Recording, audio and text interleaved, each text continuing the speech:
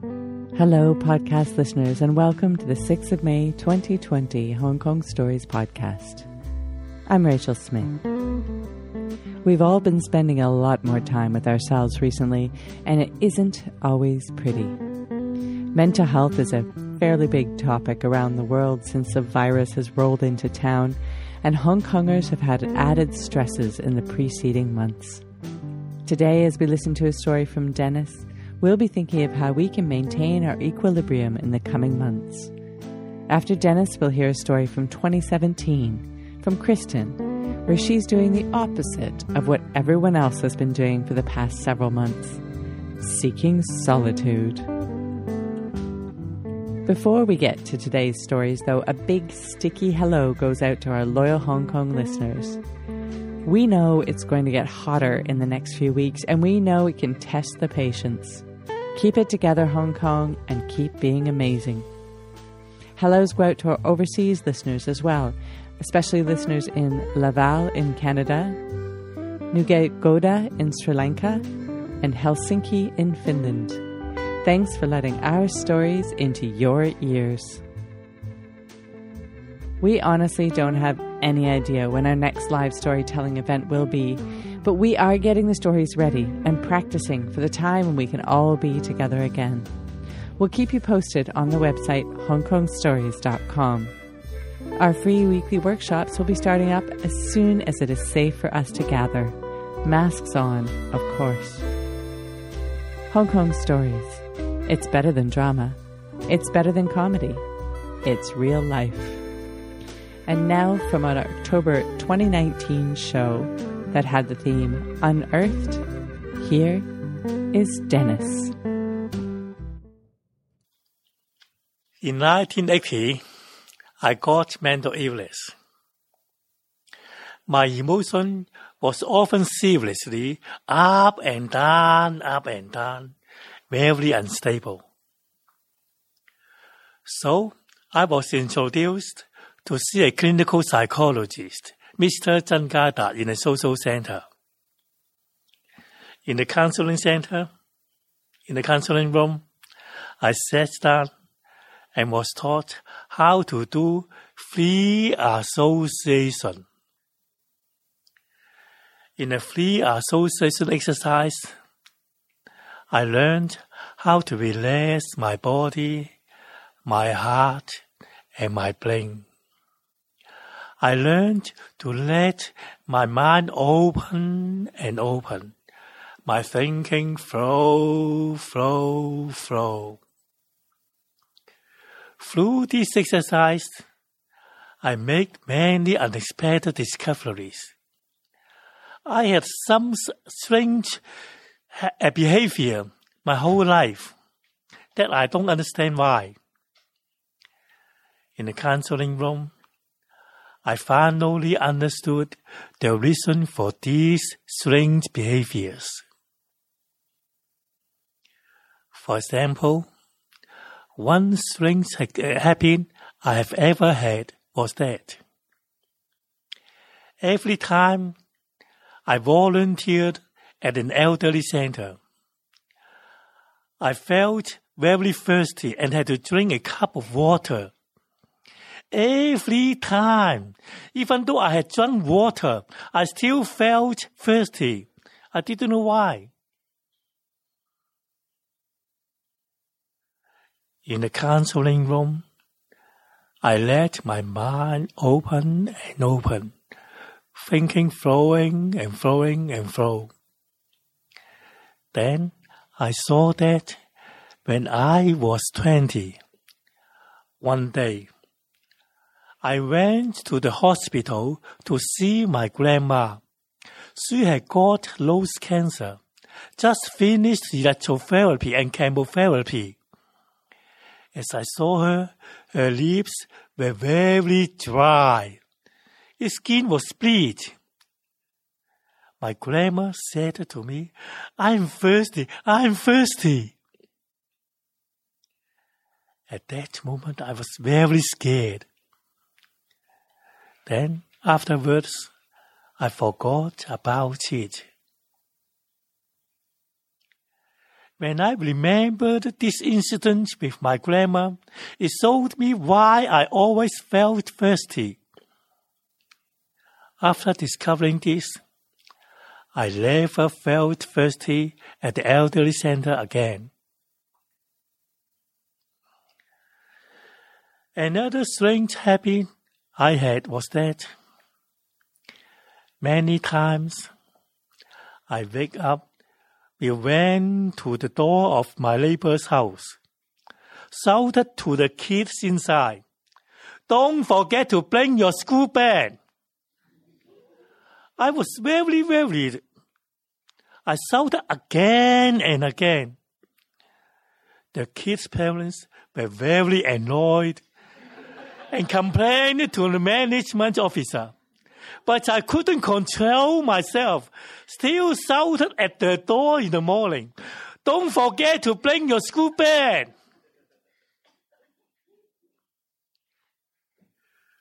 Through doing the 3 assertion exercise, I remembered that when I was primary 2, one day, I made a joke with my younger brother. I hid his school bag under my father's bed and went to school alone. After 2 school sessions, my brother came to me, crying seriously, seemed painful. He cried, "Where is my bag? Where is my bag? Do you know where is my school bag?" I burst out laughing and quickly went home and took the bag to him. At that moment, I thought it as a joke. But afterwards, I felt guilty. And then I forgot about it and buried the memory. After discovering the reason, I stopped feeling worried about my neighbor's kid taking the school bags. Another strange habit was that, for most of my life, every time after toilet, I will stare at my pool for more than 1 minute. I didn't know why. Through 3 association, I remembered that when I was about 12, one night, after toilet, I found there were over 20 worms moving around my pool. I was scared, but I didn't tell to anyone.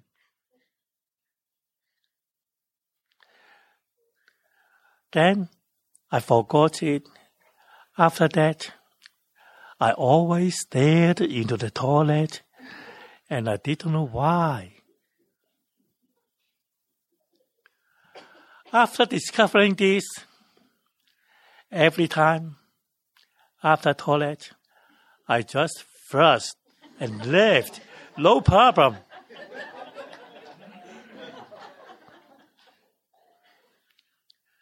By doing such exercise, I unearthed many reasons of my strange behaviors. Gradually, I could face my inner side problems and had more self-esteem. Now, my mental illness recovered good, and my life is more happier. Thank you to my clinical psychologist, Professor Chen Ga-dak. Thank you.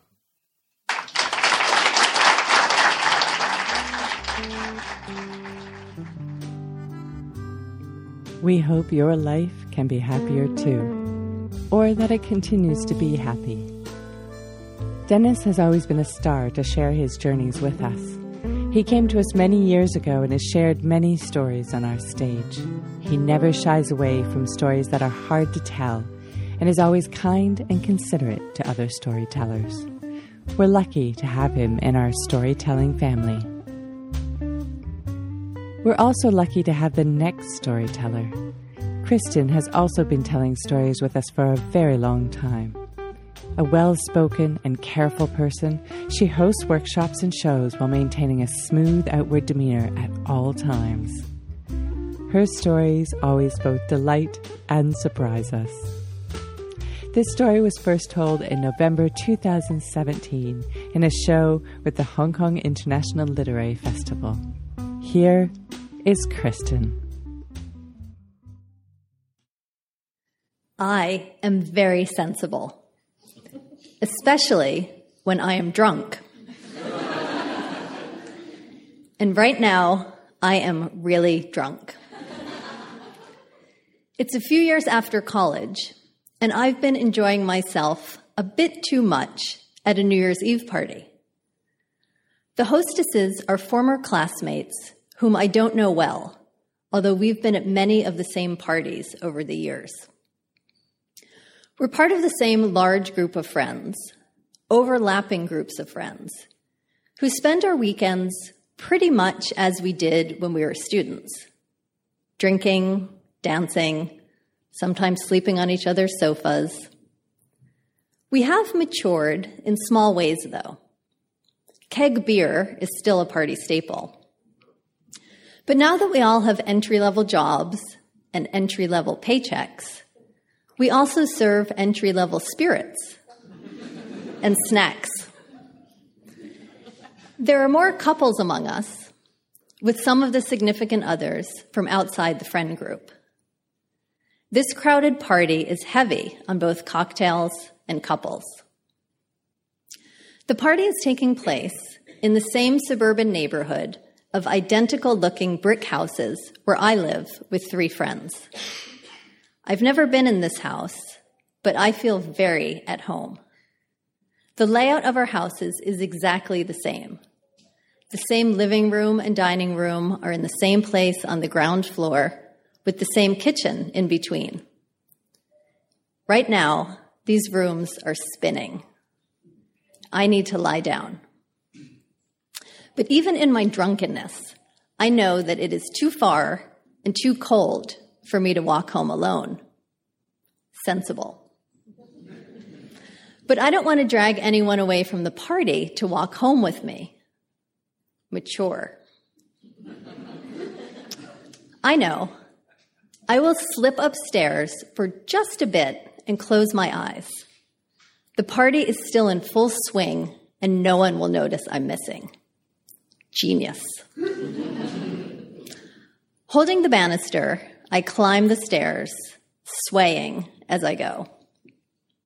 The doors are closed, but I can see that the layout up here is also the same as in my house. I open the door on the left, this is where my bedroom is in my house, and close it behind me without turning on the light. I am confident I will find the bed against the wall, same as in my room, because it's the most sensible spot. And I am right. I fumble for the covers, but they're pulled tight and hard to fold back. No matter, I curl up at the edge of the bed in my jeans and sweater and slip into that peaceful sleep that's also known as passing out.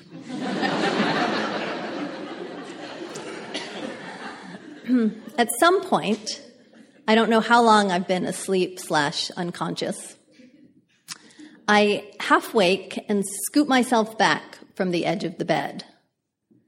But something is blocking me. I push harder. Is something pushing back? It's hard to tell what's happening in this dark, disoriented state. Whoa, is something moving? Still lying down, I open one eye. A small lamp is on. In the low light, I see a woman standing, tying a robe around herself. She is one of the party hostesses. She is reserved and refined, and I don't think I've ever spoken to her.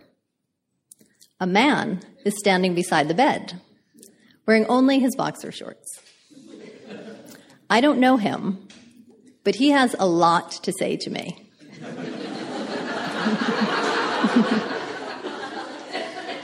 What the hell are you doing? Why are you in here? What is wrong with you? All good questions. I sit up very slowly. My brain is moving even more slowly. I look at this attractive, agitated, near-naked couple standing before me, and I realize what I have done. I have climbed into bed with these people I don't know, and passed out without realizing they were there.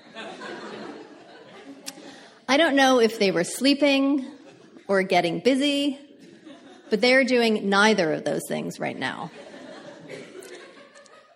I don't know what the etiquette is in this situation. I do know this is not how any of us intended to ring in the new year. And if this couple was considering a threesome at some point, this is definitely not what they had in mind. I am mortified. I feel extremely immature. But I am still sensible. I need to get out of here quickly. I am sorry. I am so sorry. I rush downstairs and head straight for one of my roommates. We need to leave. Now. I see this couple at other parties in the months that follow.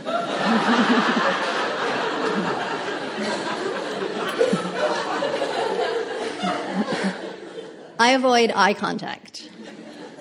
I take circuitous routes through crowded rooms to avoid all contact. We never mention this incident, and we eventually go our separate ways. A lot has happened since then, and I like to think I've become more mature and more sensible. These days, I am rarely drunk, I never pass out at parties, and I always check the bed before climbing in.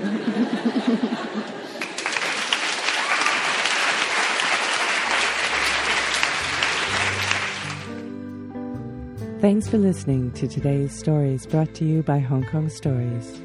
The music for this podcast was created and performed by Andrew Robert Smith. Everyone has a story to tell.